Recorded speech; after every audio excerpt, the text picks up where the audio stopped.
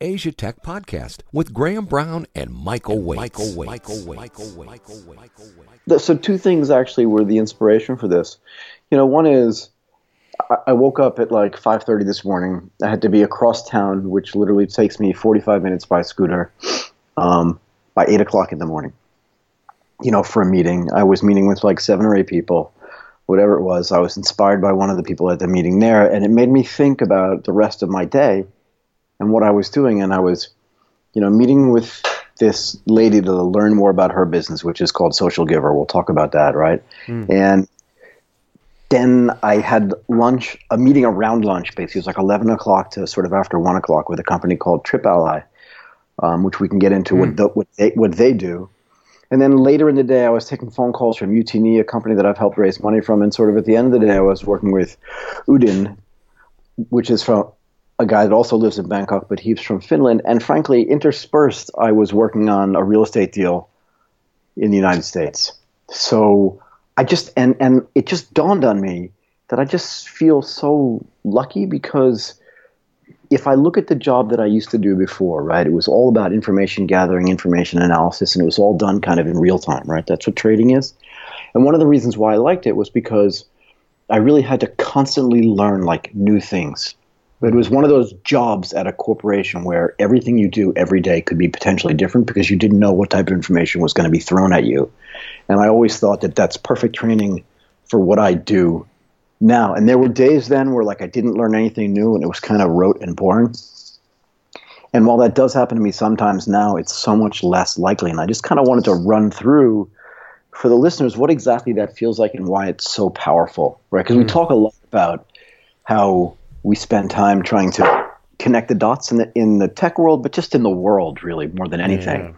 Right? I learn about this, I learn about that. I talk to you and I say, what do you and at the end, we'll talk about something because I want to get both of our opinions. But that dot connection, and this was something I was talking about this morning, is really important. Somebody asked me, what do you do? And I said, you know what I do really well? I connect the dots. Right. I learn about this, I learn about that, and I figure out ways where all the things that I know can somehow be interconnected, and each one of them can, not to use a buzzword, because I was taking flack for this today, I actually said something was being optimized. I'd never use the word leverage, but I'll use it now. You can see where this is like buzzword bingo. But these things actually do leverage off of each other. Well, it's great, isn't it, in a world where everybody's becoming a specialist, whether they're a software engineer or a specialist conversion optimizer online, that you can have this skill where you can connect the dots, right? Yeah. Rather than being a specialist, you're a generalist. But there's a real value in being a generalist, right? You can bring in experience from different industries. You can see a pattern here and a pattern there and bring it together. Absolutely. And I see you doing it all the time, actually. And I feel like I try to do that on a day-to-day basis. Let's talk a little bit about Social Giver. This is a company actually that I heard about a couple of years ago, and today I was actually lucky enough to meet one of the founders.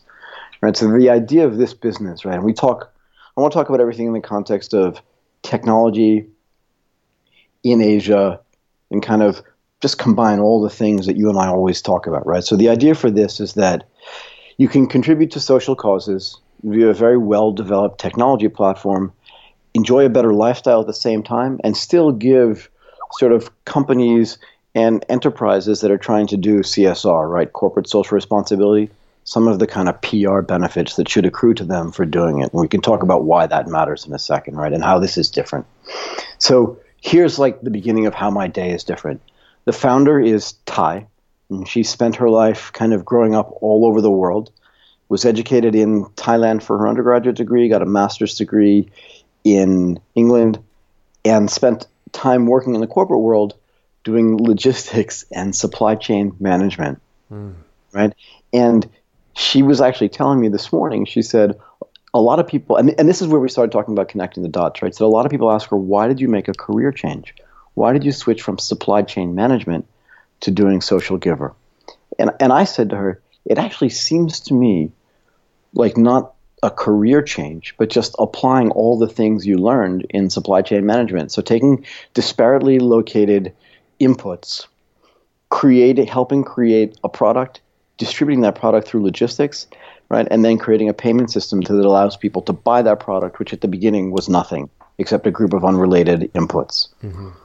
And she just looked at me and said, no one's ever said that to me before, but that's exactly the way I feel about this. And that's what I mean when I say I get to sit there and learn and talk to her about that platform, her relationship to it, and figure out really quickly, just based on what she's saying, how it dovetails super nicely with what she was doing before. But let's talk a little bit about this model. This woman's like tireless about, and her founder is as well. He does some of the tech stuff and manages that, right?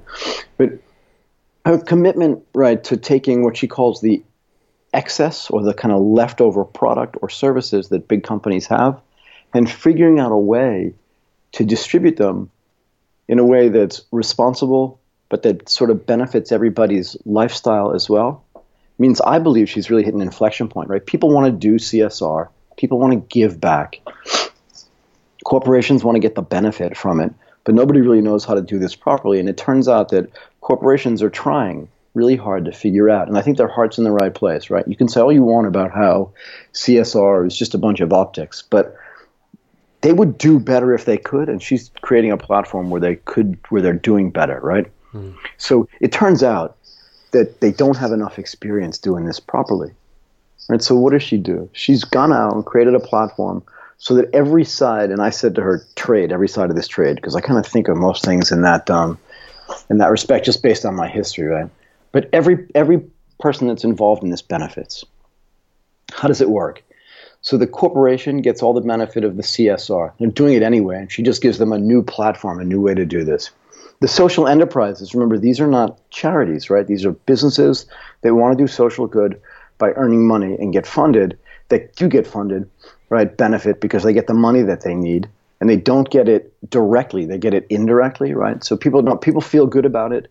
The donors get tangible goods in return for their giving and services in some cases, and everybody feels good about it. Mm-hmm.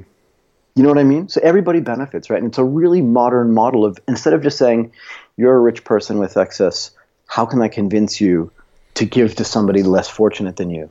Do they see it as a CSR model, or do they see it? I think, no, sorry, I interrupted you. Go ahead. No, I mean, because CSR is a sort of a loaded term, isn't it? It has a lot of connotations, right? It is. It is. And I don't think that they would tell you that what they're doing is CSR, but in a way they're disintermediating, right? Think about it this. Here's the way it works. Let's just say I have money to give, but I don't know how to give it, and I don't like charity. Okay, but there are plenty of sort of noble causes out there.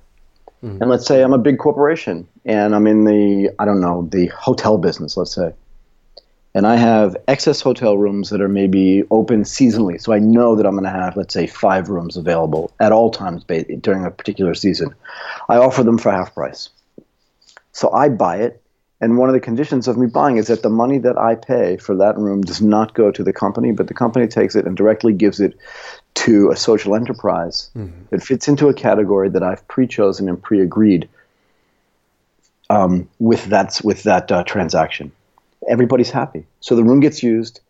The corporation gets all the benefits of what they would get for doing socially responsible things, but really does something socially responsible.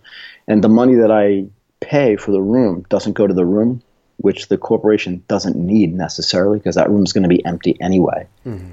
Right? And the cost of servicing that room, in my mind, is way less than the price that they're charging for it. We know that. We can run through that for days if you'd like. Right, but everybody benefits because the person who's giving the money feels good. They also feel like they're getting something at a beneficial price. The social enterprise gets the money that they need, right? And the corporation gets the PR that's associated with CSR, and it's not just optics because they can actually point to a real thing that really gets funded, and the person who gave the money is happy because they get to choose too. So I really like this model, and it's not out there just for charity. This is very important, right? It's not a model just for giving money away. But it's at some point, and I don't know this, right, because I didn't confirm this, but it makes sense to me, right, in the context of the way I like to invest into platforms, right, platforms that build things that other people can plug into. It means that if I want to build a social enterprise, right, so I know we've talked about this, right, one of my friends, Joy, sees a market gap. She's building a business around helping educate children.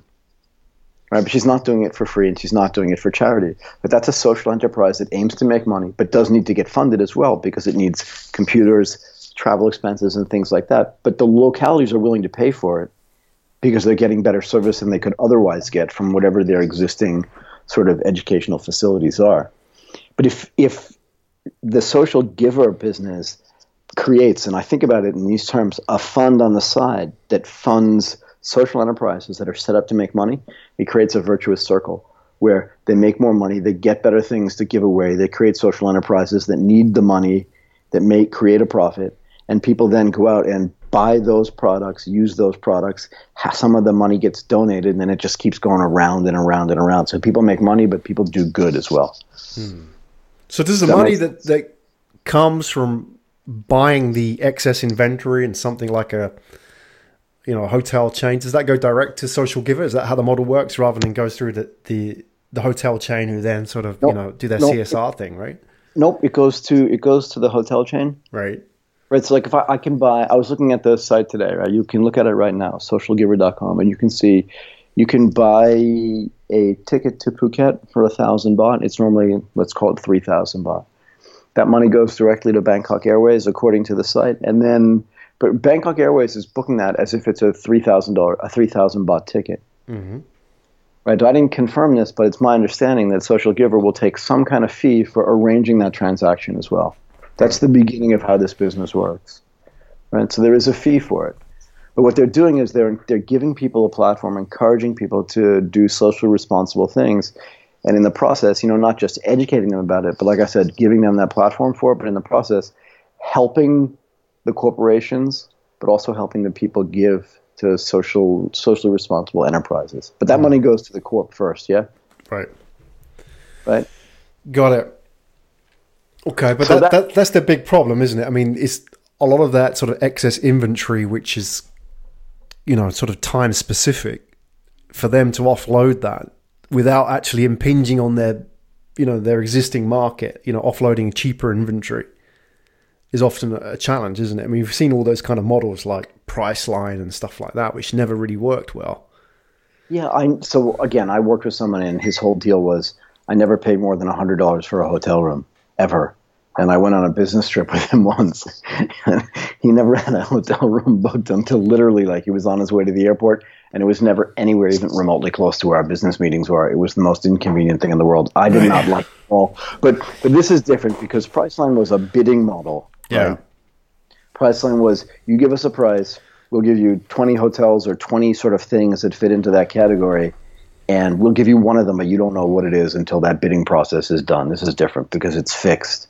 Exactly. It's just another way for corporations to allocate, excess at any level, and different companies can have different amounts, but also different things that are excess, whether it's a service or a good or anything, right? Like you could have a sweater that you can't sell. You're willing to discount it anyway, but you give the money for the whole thing directly to a socially responsible enterprise, and it just recycles it within the economy. So it's slightly different than what the Priceline model is. Yeah, and it's hard to do. But again, just because it's hard to do doesn't mean you don't try to go out and do it. And I like it because they don't just want to do it in Thailand. They want to do it in the whole region. But again, getting back to the beginning of this conversation, and we'll get back to this for each of the few things we talk about today. I learned something today. Right? I get to interact with this person who's building something completely different than using the tools that are out there to build something completely different than the normal businesses that I see on a day-to-day basis, right? It's just completely different. And I like the fact, I rush there in the morning on my scooter, I get there, sit down and have this conversation, was there for about 2 hours or so, had that conversation, then I had to completely change my mindset, okay, and then move on to working with a company called TripAlly. We talked about TripAlly in general terms a couple of weeks ago. We did, yeah. We did, didn't we? I don't remember if I actually mentioned the company itself. Mm-hmm, you did. I did, right? Okay. Exactly. But TripAlly is a company I like quite a bit. I'm going to joke around a little bit, right? Because it's 4 Russian founders that are trying to do something disruptive in the mobile data and telecom space, right? I like it because the 4 founders all have kind of the same name, two Alexis, two Sergeys. It was like their parents had no idea what else to do with their names. And almost every time so I deal with this guy named Alexei Gordienko. He's great. And he's the CEO of this business. I interact with the other guys sometimes when we have technical questions, right? But the whole point of this is I sat with him for 2 hours today too. A completely different business, a completely different mindset. I'm talking to him about potentially raising funds, but also all the things that go along with working inside or working with a mobile telecoms company. I don't like playing guessing games, right? In other words, I don't like when people say, guess what this is or guess what that is. But I would presume that most people who use a smartphone, who use some kind of mobile data, don't understand how that system works at all. Do you think that's fair? Yeah. Yeah, it's magic, isn't it? It just happens. It comes to your phone and you don't need to ask any questions. Yeah, I mean, I think it was Louis C.K. who said on the Conan O'Brien show, I don't remember, but it was a couple years ago, he was like, you see people getting really mad, right? Like on an airplane when it's flying, like when it's late or whatever. He's like, you're in a tube in the air. Yeah. You're going 12,000 kilometers away. Stop complaining. Or when people complain that like their cell phone is too slow, he's like, it's going up into the heavens and coming back down to you.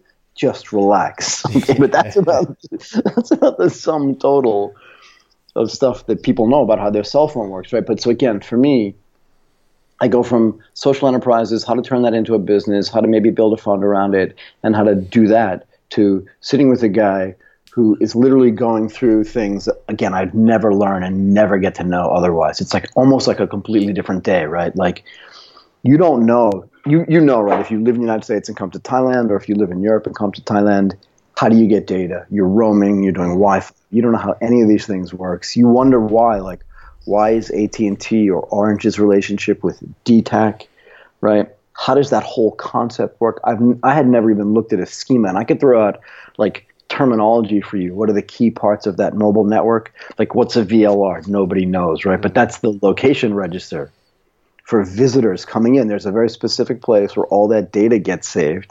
I didn't know that. I just figured, I don't know. I don't even know what I figured. But I get to sit with Alexei and I get to learn all of these things that I never would have known before. And that's one of the reasons why, like, I keep kind of ending up in the same kind of job where it's not sort of automated and rote factory work, but I get to wake up every day and see things that are new and different, right? And we'll come back to this. There's another company that I want to talk about that's trying to operate in the travel space. And that's really what this is, right? If I travel, how do I get data? Right, but just before you go on, that just so for the listeners, that Trip Ally setup, these were the guys that we talked about that were putting the boxes on the mobile network. So you could effectively, what they would do is they would go to the operators and just do a sort of a deal with them so that they can manage some of that roaming data traffic, right? So if you were roaming, you could get a better deal than the quite punitive charges that an operator would normally charge, right? Right, because as I was saying earlier, right, or a couple of weeks ago, I'd never seen the schema of like how a mobile telecom operator worked. I didn't know. Right, so I just figured when you came into a new country, you just started using the data in the country where you were, and then you just got charged like an extra cost for it, very similar to the way, the Bell system in the United States used to work. If you called from Connecticut to Ohio, it was just going over the same company's pipes, but for some reason it was what they called long distance, and they just charged you extra fees for it. But the reality is that that's actually not what's happening, right? You log in locally. This is the way it works now. You log in locally. There's a way that they kind of confirm your login. They do some verifications, and then they send you back. This is why it's so expensive, and this is why there's so much latency. They send you back to your home network to get your data. Right, so it's really interesting, and I never even thought about it and didn't know about it. But yeah, what they're doing is they're putting a box here, and that box is saying, okay, just for our travelers, just for people coming in, visitors, right? We're going to have a new register. It's going to connect directly to this network. It's going to get authorized. It's going to bypass sort of all of our roaming agreements, which is why it gets kind of technically complicated, right, and slightly legally complicated, but all these things, you can get around them. And that's why the data's faster. It's more consistent, and there's less latency. And that's one of the things that makes this business so interesting to me. But again, now I can actually have this conversation, and I can look at a schema, and if I'm talking to somebody at the mobile operator or an investor who's thinking about investing in this business, I can casually have a conversation about this and probably get 70% or 80% of it right, which is 70% more than I could have gotten right a month ago. Mm-hmm. Right. And every day that I spend with Alexi, and I spend a couple of hours with him every day now, because whenever I'm working with a particular company, and I am working with Alexi to help him on a bunch of things right now, but whenever I work with a company like that, very specifically, I spend at least a couple of hours every day with them. Like I said, today was 11 to 1 or 11 to 1:30, just going over a bunch of things. I was giving him essentially a punch list. And we can talk about this too, right? One of the big things that these companies need to know, and this gets back to one of the things you and I talked about a couple of months ago, and that was, how to raise money and what were the important things to raise money, right? We talked about the 5 important things, and we still, have people do that and listen to that masterclass.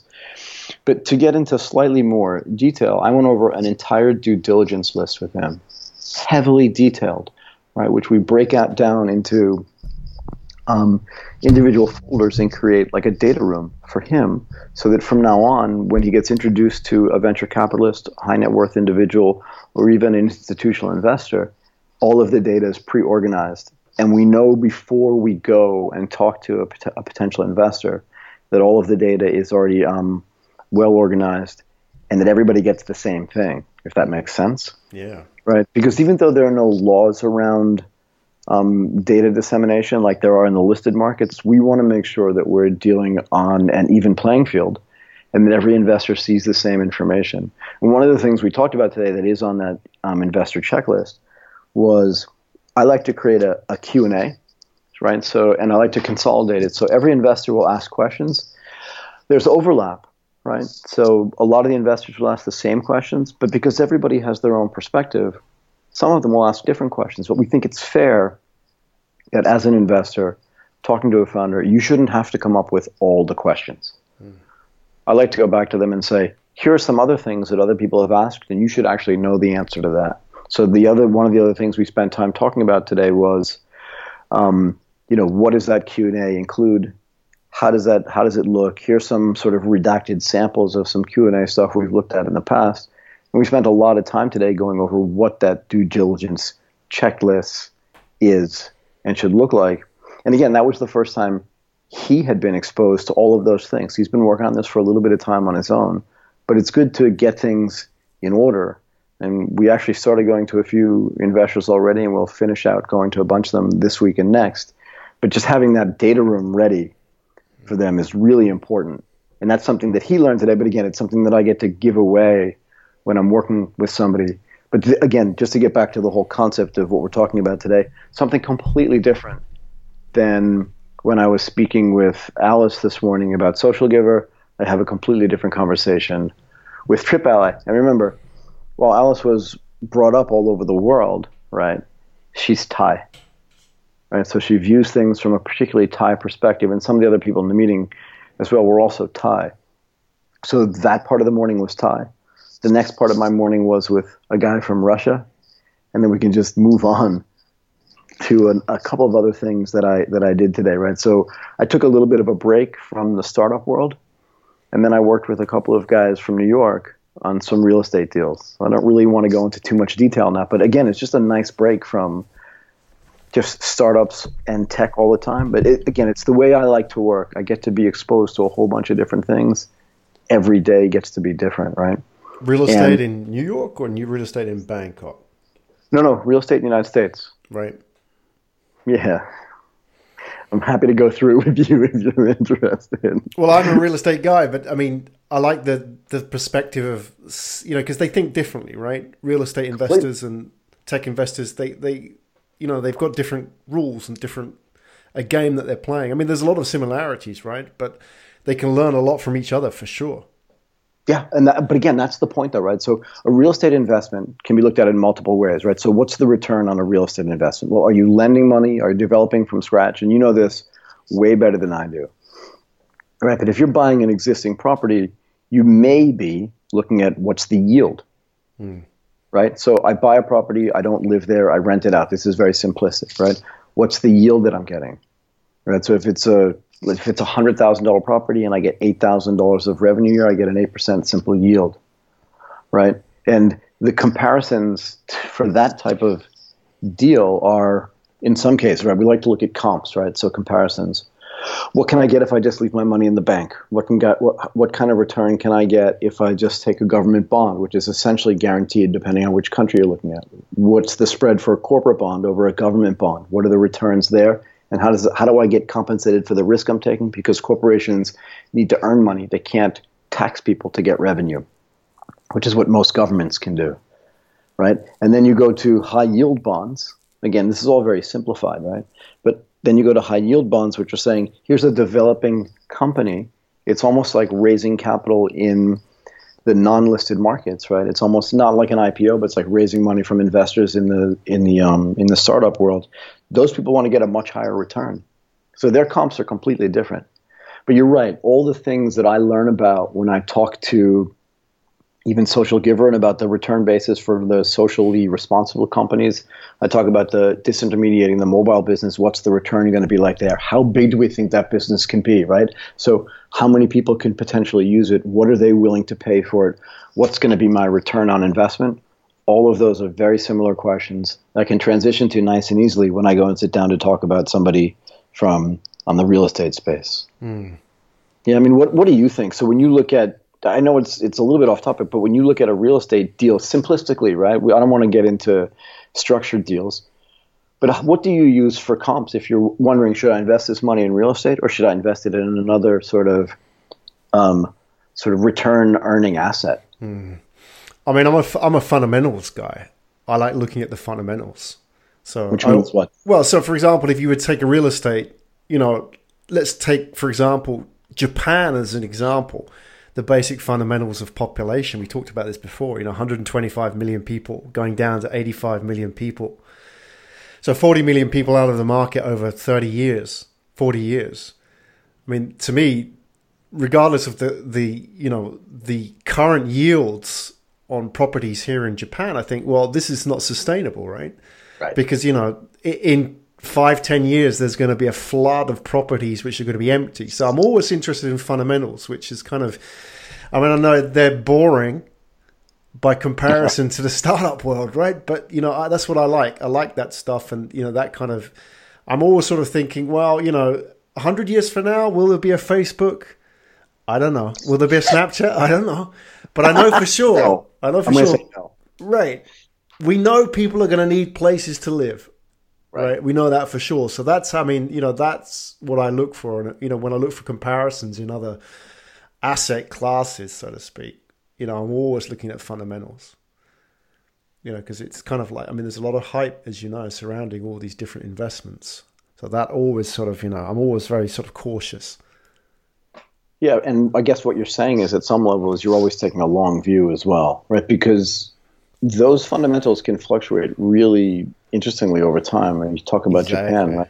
In 2011, there was an earthquake. Property values were actually rising quite nicely, but slowly in let's say, Tokyo. The earthquake destroyed everything, and it just started to come back like last year or the year before. But that's market timing, and I don't think that that's a great way to invest, frankly. Right. No, I mean, you've got to be in long term, haven't you? I mean, you've got to be able to sit things out for the long term. You've got to be in 5+ years to make money out of property anyway, right? So yeah, it's a different sort of time frame. I mean, that's the sort of comparing the kind of investors who are successful in the startup world. They can't go in with that kind of attitude, right? I mean, they could look at fundamentals, but as you probably know, they're playing a different game, right? They want to be out within 5 years, right? Right. And this brings up another topic that I talk about a lot, and that's asset allocation, right? In other words, for every $1 million you invest, you don't want to put it all in one place, right? Mm-hmm. You want to allocate it to, let's just call it things that are relatively safe. So just a fixed income investment where over the next 5 years what you're going to earn. It's not guaranteed, but it feels pretty close to guaranteed, right? 2 is the stock market. You want to be in the stock market for a lot longer than 5 years because money you invest in the stock market historically, at least in Western stock markets, has earned a return of about 8%. Right? So you have to make a decision how much money you're going to allocate to those assets. Now you want to start moving up the risk curve and say, okay, what do I want? Where do I want to put my alternative investment money? Do I want to put that into a hedge fund? Right? What's the difference between a hedge fund and a regular investment? And that is, you can buy assets and sell assets against them to raise money to buy the assets, right? So your net cash flat in most cases. Sometimes you're 100, 130. That's too technical, but you're funding your purchases with things that you're borrowing and selling.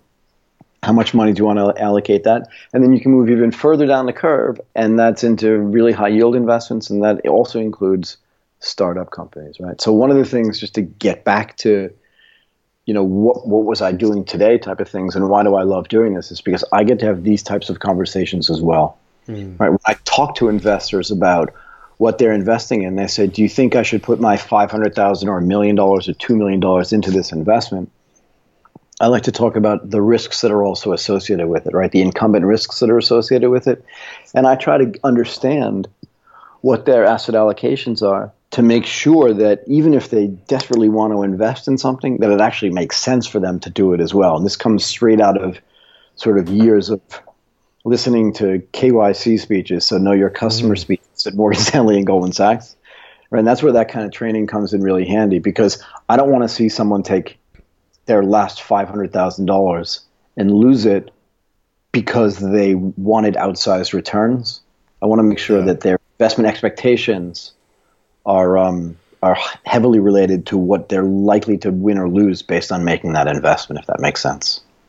It totally makes sense. This whole idea of, working between different industries. I mean, like what you were doing today, you're talking to startups, you're talking to very technical startups, people in the social space, and you're talking to real estate investors. I'm just curious about the transferable knowledge there. I mean, if you were to sort of take the best real estate investors, the best startup investors, the best startup entrepreneurs, and you switch them around. So you've got the real estate investors to invest in startups, and you've got the startup investors to invest in real estate. I'm just curious to know, from being of the position where you're in, where you can see from the outside and you've got this sort of transferable knowledge, how would those people do in each industry? Do you think the best real estate investors would be successful in startups and vice versa? Do you think it's that transferable? Is there sort of a common core which you see when you sort of work between all these different industries? I hate to do this, but I think the answer is yes and no, right? Because it really depends on the individual investor. But I think the biggest lesson you can learn when you're making any type of investment is risk management. And I think if you understand the risk management side of making that investment, then your ability to determine what the risks are and what the returns are should be pretty strong, right? So again, I was talking to somebody else about this yesterday or the day before. The whole idea is that everything in the world is related, to finance and technology, right? And why is that? Even somebody who's doing barter has to understand, what am I giving you and what am I getting in return? And at some level, that's finance related. So if you can understand the balance sheet and the income statement for a real estate investment, and you can do pro forma analyses and projections for a startup company, and you can make sure that those projections are reasonable and you understand the risks that are associated with it, it's very similar to, going into the west coast of Myanmar, where there are no resort hotels, and saying, this is a beautiful piece of land on a beautiful beach. People will come here. I'm going to build this, and here are my expected returns. But there's no difference.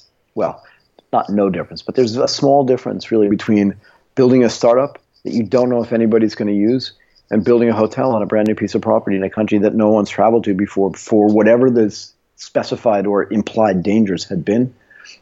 But as long as you understand, like you said, the fundamentals of that market, right? And this gets back to the thing that I like to talk about when making investments, right? And here's part of the commonality, right? Is, are you investing in a product that everybody needs?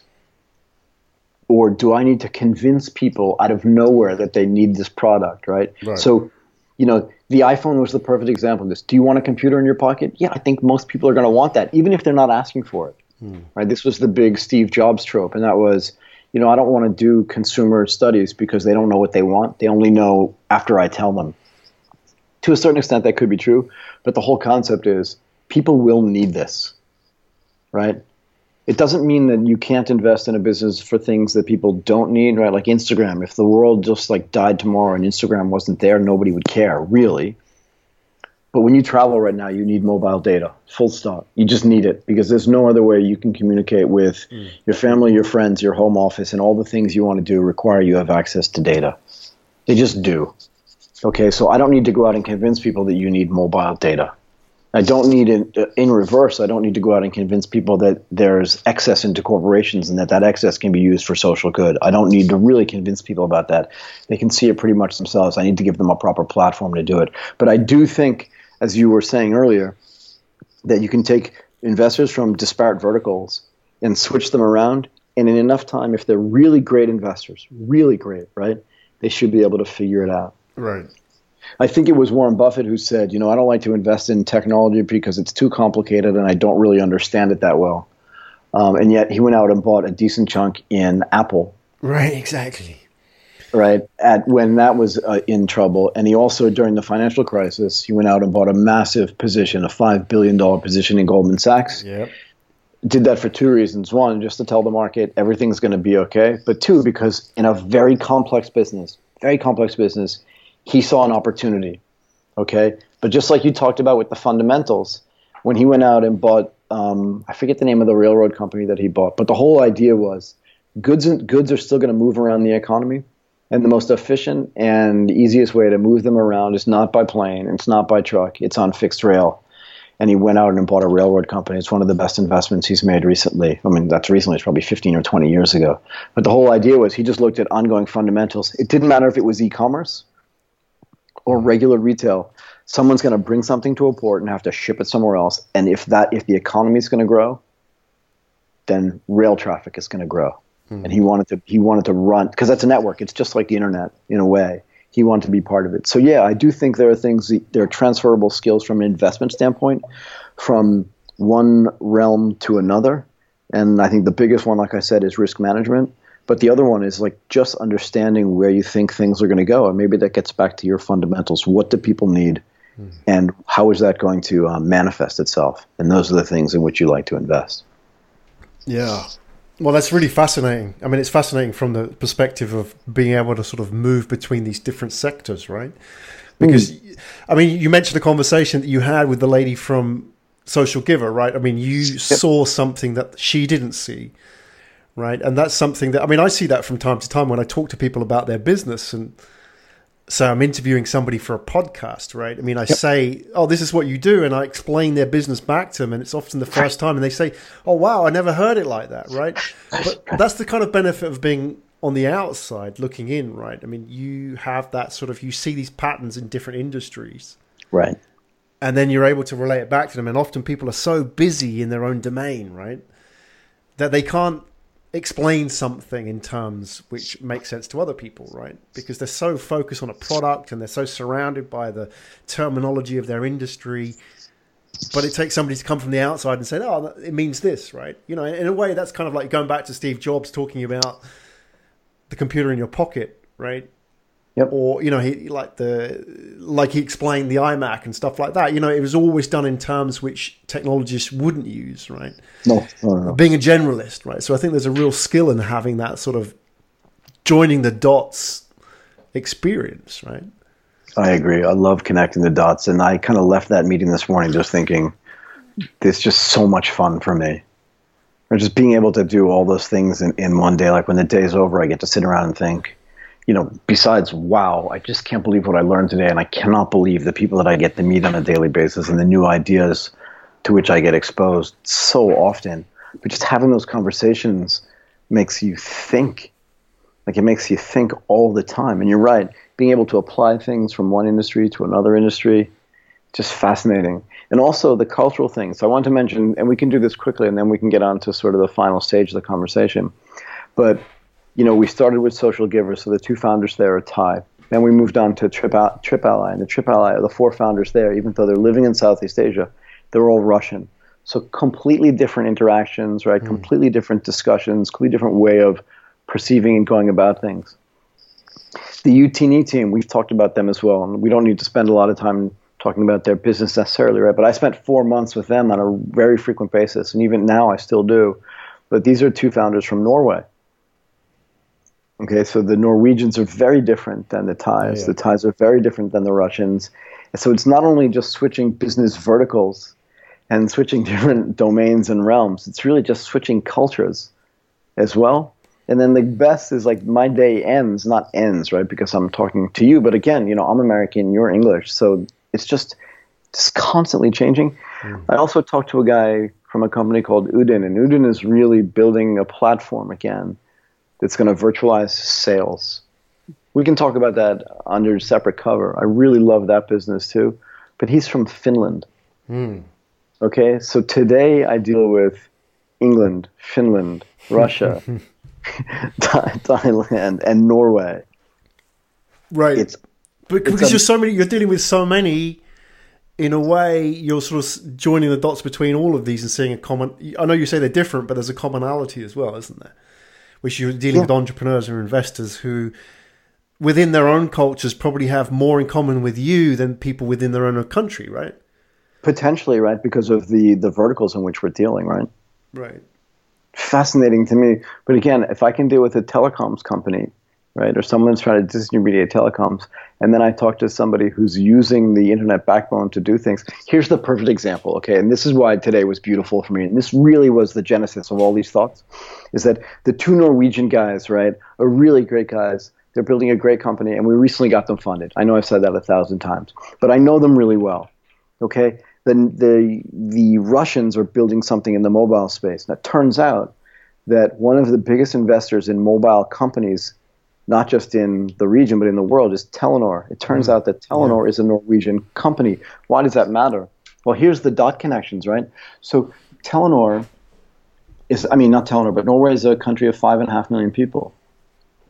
So, and that includes everybody, right? So if you talk about like the work age adults, I don't know how many it is, 50% of that, 2.5 million people. If you talk about senior management, now you're getting down to like 700,000 people. Super senior management, 200,000 people. Like the universe is small. So if you can connect dots between mobile telecoms, like all these things, and put them together and say, hey, Tom, can you tell Sergey, whatever, to meet this guy, Bill? It just, that all works. And they would never know each other otherwise. And I love doing that. Right. And my experience with, I've worked a lot with Telenor over the years, and people who work for Telenor, maybe it's a Norwegian thing, or they stick with Telenor throughout their career, right? Which is sort of so rare in this day and age. People will work for Telenor for 20, 30 years, and it's a global company as well. It's everywhere. It's, it's got like ownership in like DTAC, and it's in Pakistan, Bangladesh, and everywhere, right? So. Yes, it is. And okay, and we can do this. So I bet if I ask a normal person, like, how big is Bangladesh, right? And tell me an important internet company in Bangladesh, they just draw a blank, right? Right. And I won't do the thing to you is, do you know this, that? But like Bangladesh is a really large, high population country. And it actually has a very successful and very vibrant startup scene there. And Chaldal is the biggest online retailer, which started in the grocery sector because everybody buys groceries and they're branching out. They want to be the biggest e-commerce company in Bangladesh. And I was introduced to the founder like 3 years ago. So that's, again, just connecting the dots. I wouldn't know anything about Bangladesh. And there's nothing wrong with it, but it just sits in a place that's kind of squeezed in between a bunch of other really large countries. So it kind of gets missed sometimes. But I just bumped into the guy one day. I heard about his company, and I've been following it for the past 3 or 4 years. But again, it's just the luck of what I get to do every single day. Now, with what you're doing, Michael, my question for you is this, is that how do you consciously go about making value out of that network, those dots? Because, something I think about as well from time to time, you can build up a really valuable network in different industries. Mm-hmm. And it might not be obvious how these guys over here connect with these guys over there, and this meeting from 3 years ago, and you can easily forget about this stuff.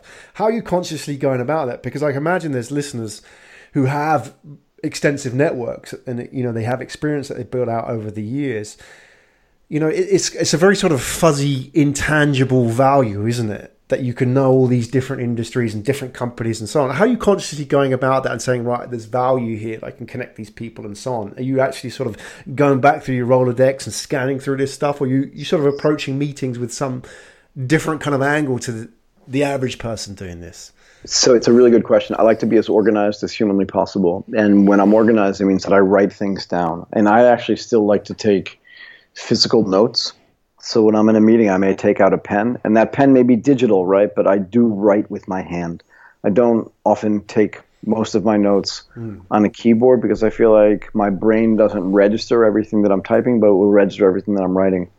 And at the end of the day, I will go through everything that I've done. So I do what we're doing on the phone right now, kind of at the end of every day, is who did I meet today? Why did it matter? What did I learn?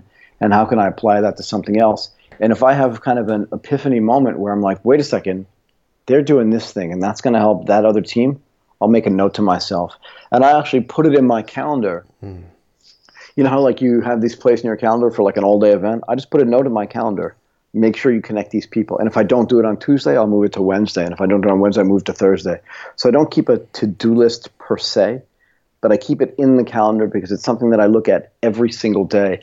And if you go and look at my calendar for any specific day, the time is like perfectly blocked out. Like almost nothing that I do is by chance. And the other thing that I've done is, so again, a really great question, but I spent 3 or 4 years kind of building up this network and then stopped and took stock of it and said, okay, how can I best benefit everybody else who's in this network by using that connectivity? And how can I get more focused on to whom I speak and what I do? Right. So that's my way of sort of trying to generate business from that, but also help other businesses do it. It's a very targeted thing. So I made a decision at the end of 2016 and the beginning of 2017 really to focus on basically 5 things only. So in any particular business in which I operate, I only want to do 5 things there because I can't physically do more. And if I do, and every now and then I'll try, I'll go to 6 or I'll go to 7 and everything else kind of falls off the cliff. But 5 seems to be the number where if I'm focusing on those things, then I can get a lot done and I can be really helpful to other people. And I can still sort of keep the network going and building bit by bit. But most of that work is not done, but the base is there, right? And building that base is really important.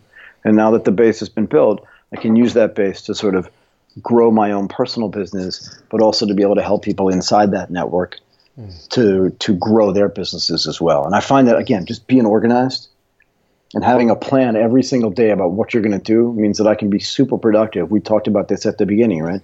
I try to build kind of automated things into everything that I do so that I know exactly where I need to be. I know exactly what I want to get done. And at the end of the week, if I haven't done it, I try to catch up so that by the time the next week starts, I start as fresh as I possibly can. And I don't always achieve that, but that's always the goal, right? I'm curious about that bit where you talk about those 5 things. You just to sort of rewind that a little bit. You said that you built up this network, like all these people you've been meeting today and over the last few years, and then you sort of stepped out of that and took stock of it and said, right, you know, I built up this network. How do I add value to these people in this network? And you drew up this list of 5 things, which you said, right, this is what I'm going to focus on from now on. What were those things that you drew up? Because I'm really curious, because that seems to like it be an interesting strategy if it works to monetize. Yes.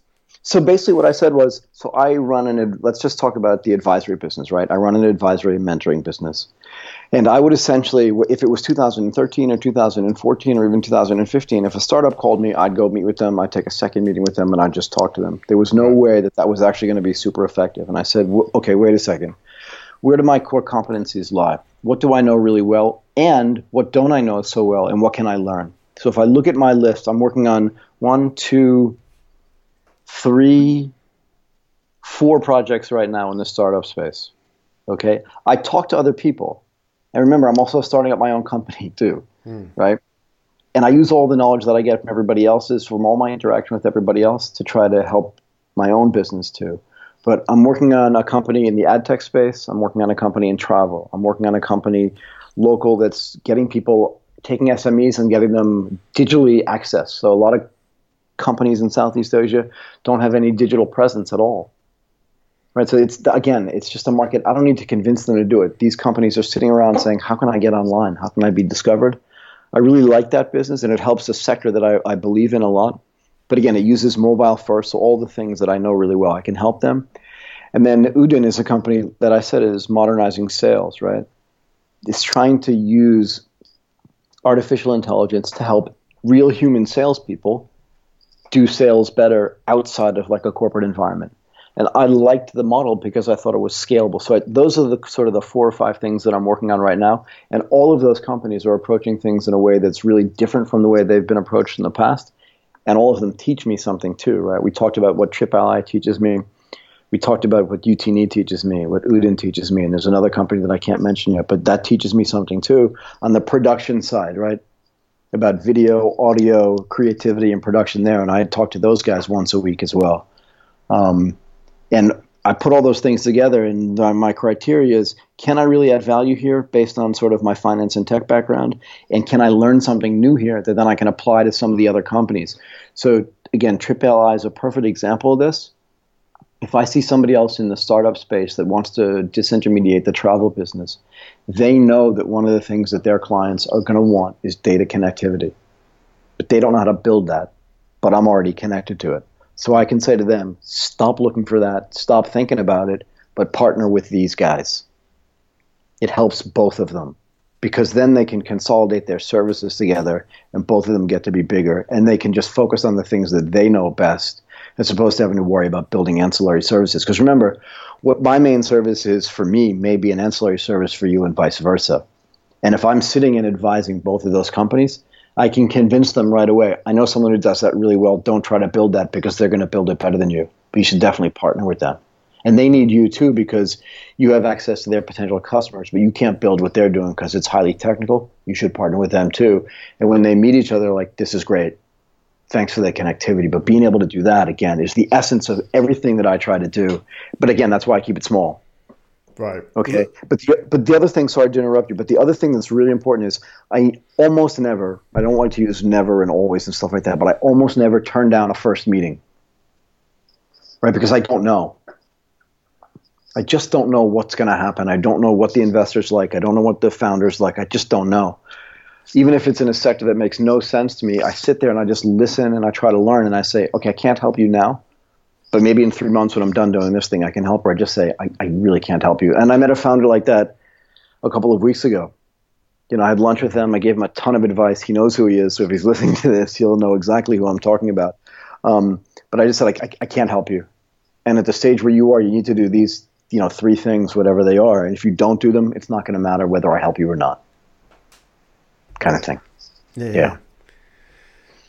I mean, it sounds like we talked about before when we talked about VCs and funds, we talked about people like Benchmark as a sort of a role model for investors. And I think what you're doing is what many startup founders would want from a VC or some kind of investor, but often they don't deliver, do they? I mean, they all kind of think that when the investor sits on their board, they're going to get that door opening and that advice and that sort of hands-on, joining the dots. But it so rarely manifests because, especially with these VC partners, they're so busy, stretched between, a number of different investments, right? And they can only spend they're sort of skimming through their relationships, aren't they? Mm-hmm.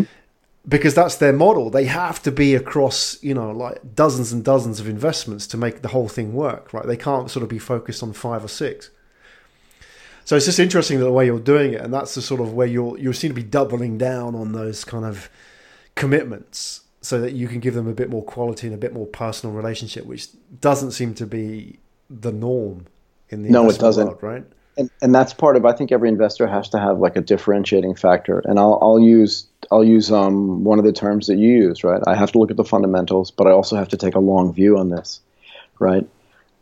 Everybody wants to get current income, but you're always making a bet, right? What's worth more to you, $1 today or $1 in 3 years? But if that dollar is actually $10 in 3 years, what kind of return do you have to earn on $1 today to get that $10 in 3 years? And you have to make that calculation all the time. But the other thing that I learned when I was working in the world of finance, all my previous jobs or my most recent jobs were doing portfolio trading.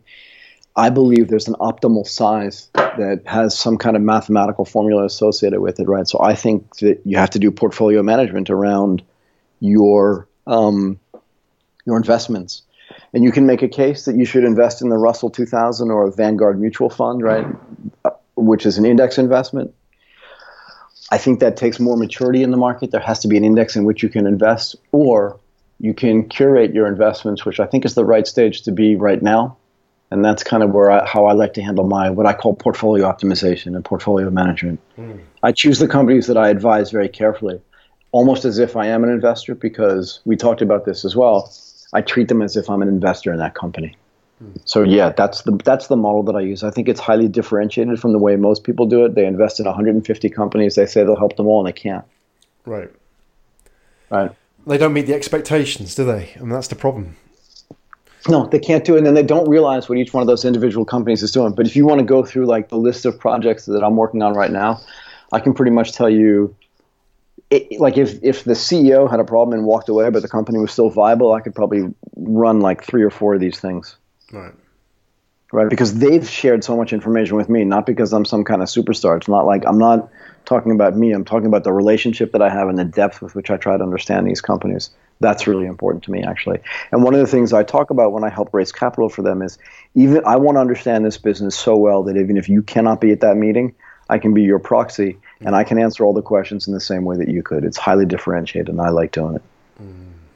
So what, just out of interest, what kind of an investor does it take to make that work? Because there must be a lot of people out there who are angel investors, want to be angel investors, people sort of floating in that scene who have either success or experience of being involved with startups, but maybe don't know what is the best model or the best way that suits their personality, right? Because I think, investments match personalities. That's really important, right?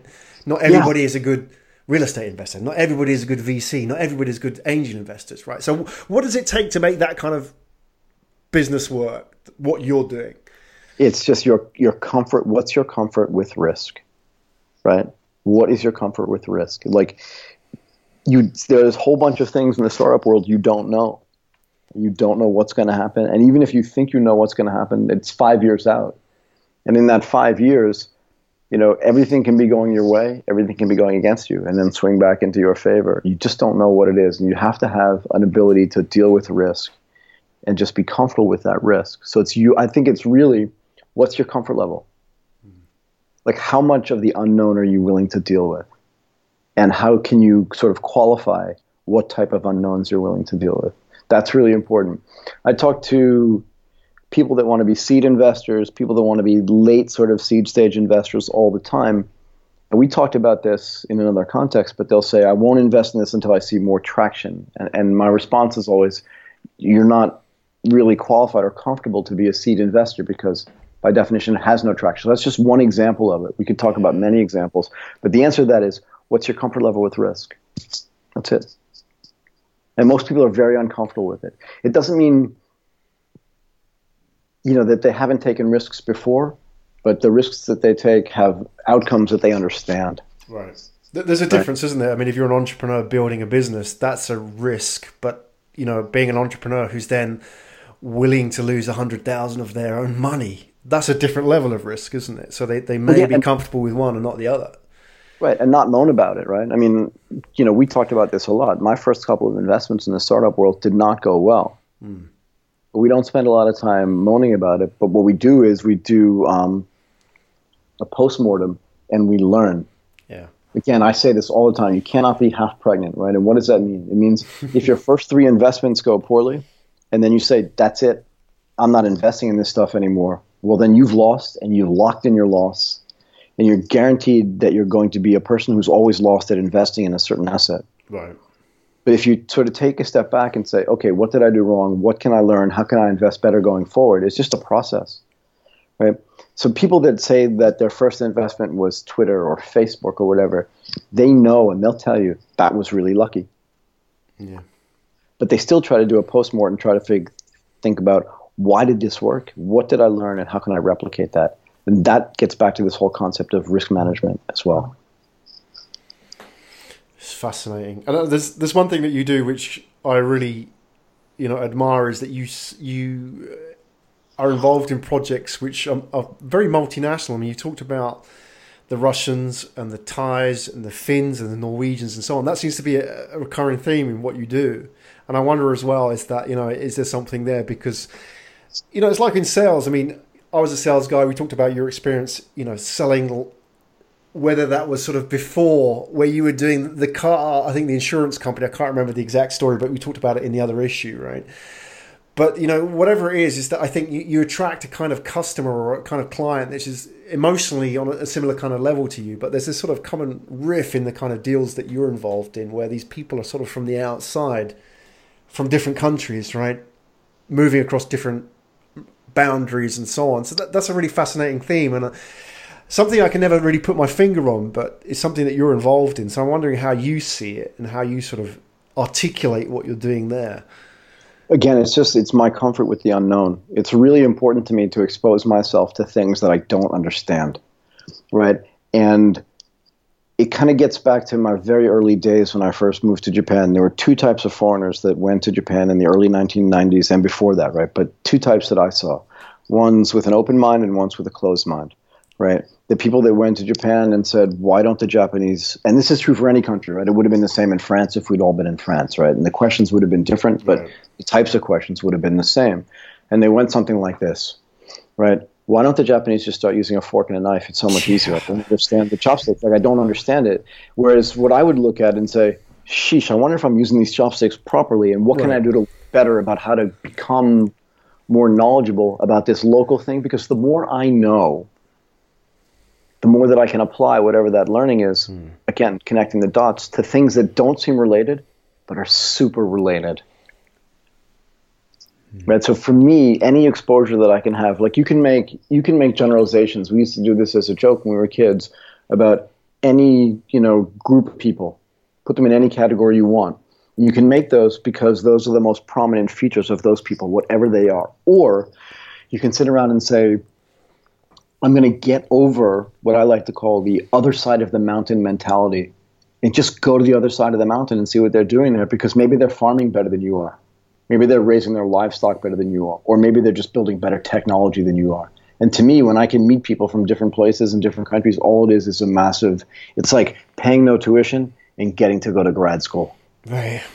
But that's the way I look at it. Yeah. But you've got to sort of, I mean, you talk about meeting people, but you've got to sort of step outside your own, or step off your own turf first, haven't you? You've got to leave that stuff behind to be able to meet them, right? Yes, I do. Fascinating. I do. And also, it's not just, you and I talked about this, our previous two episodes were like female entrepreneurs and, women in tech and women in Asia. I think it's really important. And I talked about this a couple of weeks ago at the ACAN Asia meeting, and that was, you have to look at things from, both genders and multiple cultures. If you can do that, the benefit to you is almost better than the benefit to the people that you don't know. For sure. Because I'm doing it on purpose. Like, I'm actively seeking that out. What can I learn from these people? Right. But you're putting yourself out of your comfort zone, though. That's the fascinating thing, isn't it? Because that's kind of, you're, in a way, if I use the word naked and vulnerable, right? But that's kind of where you really learn, right? I mean, it's like how you learn a language. You only learn when you get out there and you walk into the store and ask for something and make a fool of yourself. Right. But this, you make a really important point. And I don't want to take up too much more of your time tonight because we've been talking for a while. But I learned actually, you see little kids, 2-year-olds and 3-year-olds. You have children, you know this, right? They'll just come out with words. They don't know what they mean. And sometimes those words are bad. Yeah. But they're just and you've seen it. I've seen it as well.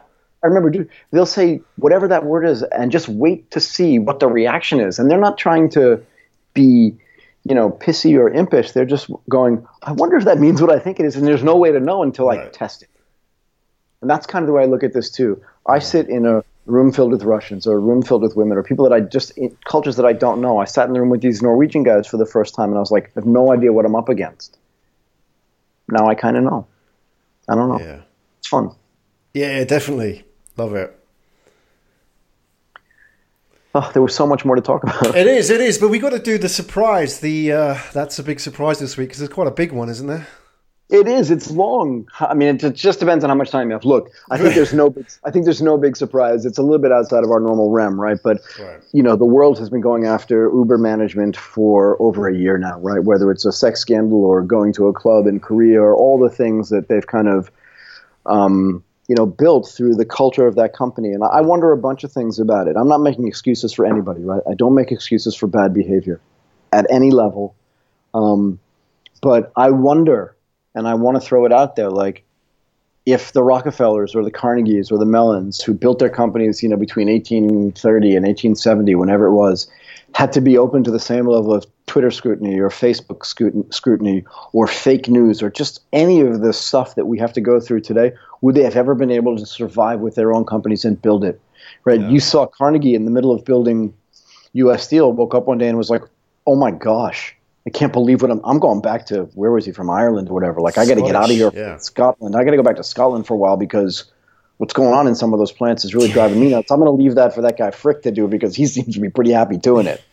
kind of thing, right? Right. But now you have, this is really interesting, but now you have, Kalanick, and he had a tragedy with his mother got killed in a boating accident, something less. So it's all like coming together. But look at who's like kind of taking over. You go and you read the New York Times and you see Arianna Huffington, right? So the founder of the Huffington Post. Yep. But look at the motley crew that founded the Huff Post with her. Yeah, exactly. So Andrew Breitbart, who's I believe has passed away. Yeah. Right? But he was the founder of Breitbart News, which frankly, when it was founded, wasn't kind of what it is today. Yeah. Ken Lehrer, right, who has been, if you listen to the man talk, I think I might have mentioned him last week, a completely even-handed, even-minded, deeply intellectual, very private man, was also the founder there. And then Jonah Peretti. Jonah's the founder of BuzzFeed, and he was at the what they call HuffPo, right? And was working on BuzzFeed, which is a new way to sort of distribute media for a while. And they were like, yeah, go do that. It's fine. Because you're going to go do it on your own. You might as well go do it. But I think it's interesting that Arianna Huffington is now starting to have a whole bunch of influence on the Uber company. And like I said, we could probably do multiple episodes on that. But I don't think it's a big surprise that with all the things that were going on in senior management, that Kalanick is kind of going to be out, even if they say he's not. But something had to happen, right? It's a company that's like almost over-followed in a way. Yeah. Well, isn't it funny, isn't it? I mean, we talk about a technology industry. We talk about, the billions that this company is involved with, just in terms of valuation and investments and so on, and all the kind of business models that hang off that company. We talk about Uber Eats and all this kind of stuff, right? Yep. And at the end of the day, it just comes down to one guy and his personality, because that's really the root of, well, I mean, the way I see it is, I've seen this guy talk. I've seen how this guy behaves, like in public, and, no issue with the way he behaves, but he has a certain manner which I guess has reflected, that DNA has just reflected in his sort of, his first inner circle and then their inner circle and so on, right? That's sort of propagated throughout. And then you sort of compare that to somebody like Steve Jobs. I know he's the sort of the Teflon man, right? Nothing sticks to him, right? If you compare Steve Jobs and Bill Gates, one guy is held as a genius, yet one guy has donated virtually all his billions to charity, and and Bill Gates can't do anything right? It's just how much it comes down to personality. I think Travis Kalanick falls into that sort of Bill Gates category, but just he's got a sort of I don't know, he doesn't have a likable personality like a Steve Jobs, right? And so my point is, with all that technology and all those billions, at the end of the day, it comes down to something very, very basic. Yeah, but here's the thing. I want to get back to the basic question for me, and that is, I wonder if that company, which remember had to fight regulators in every city in the United States, in every country in which it had more startup operations, whether it went to Germany and had problems in Berlin, or in South Africa, or in Australia, or even in Thailand, anywhere in the world where it went there, and the regulators said, you can't do this because you're not this kind of thing or that kind of thing, and he just said, I'm running you over. Screw you. Like, I just don't care. I'm just running you over. Yeah. Well, it needed that personality, right? You couldn't have done it otherwise, right? Because look at some of the other companies that came in the wake. There would be no Grab without Uber. There would be no Lyft without Uber. And you can say Lyft was started beforehand, but it's much smaller, right? So they benefited from, he basically created a wake. You know what a wake is, right? It's like when you water ski, that part of the water that gets spread out. He created that wake, and everybody's just skiing in it. Right, yeah. And it's easy for them to complain. But the bottom line is, like, sometimes it takes that type of person, to build U.S. Steel or to build the Mellon banking empire, so that other people can thrive. Again, I'm not suggesting or apologizing for bad behavior, but I'm just saying, like, it's what it's needed, right? Yeah. But sometimes sometimes that happens, and back in the day, Steve Jobs took a lot of flack as well It's interesting to me, like how some people go from like, really poorly liked person to a saint. Yeah. Over their career. You can change, or just the perception of you can change. What you had to do to get somewhere to do it and to build something big. And today, I think we forget the fact that it's like 24/7 analysis on not just the company that you've built, but on the personality that helped build it as well. So I don't think it's a big surprise that he's going to be out, and that someone like Arianna Huffington's going to be in. And you saw recently they also hired that woman, Nestle. Yeah, no. Well, the woman that was working at Apple, the Nestle woman was on the board, right? But this woman, Bozoma A. St. John, was a very prominent female woman of color at Apple, and she has moved to Uber as well, I believe, right? To be, the head of something there. So again, they're going to put an impressive team there. I don't believe that this company is going to go away. I think there are plenty of people that are trying to build a career based on saying it's a Ponzi scheme and things like that, but I think it's going to take way more than that. There are secular things in their favor that says this is not going to go away. Yeah. So.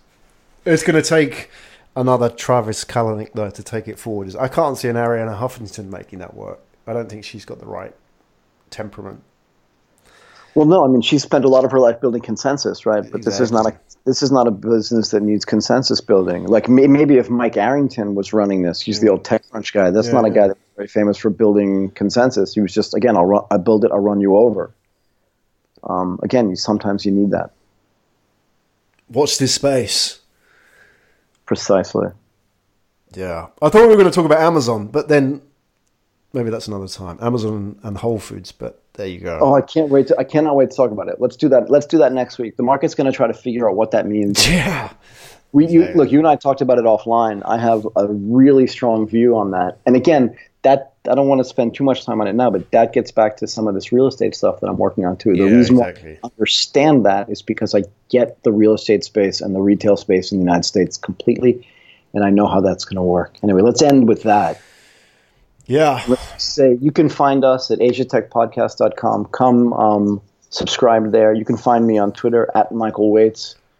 Direct message me, ask me anything. You can send me an email at michael.waits@gmail.com. We have an Asia Tech Podcast Twitter handle as well now. We do. Asia Tech Pod. Exactly. Asia Tech Pod. Find us there. We're just starting out, so tweet us a hello. Please do. And read the blog as well. Asia Tech Podcast blog. We curate for you. I mean, I like to say, what is it? Search less, read more, learn lots, yeah? Exactly. Anyway. Awesome. Thank you, Michael. We'll convene next week with more. You've been listening to Asia Tech Podcast. Find out more at www.asiatechpodcast.com.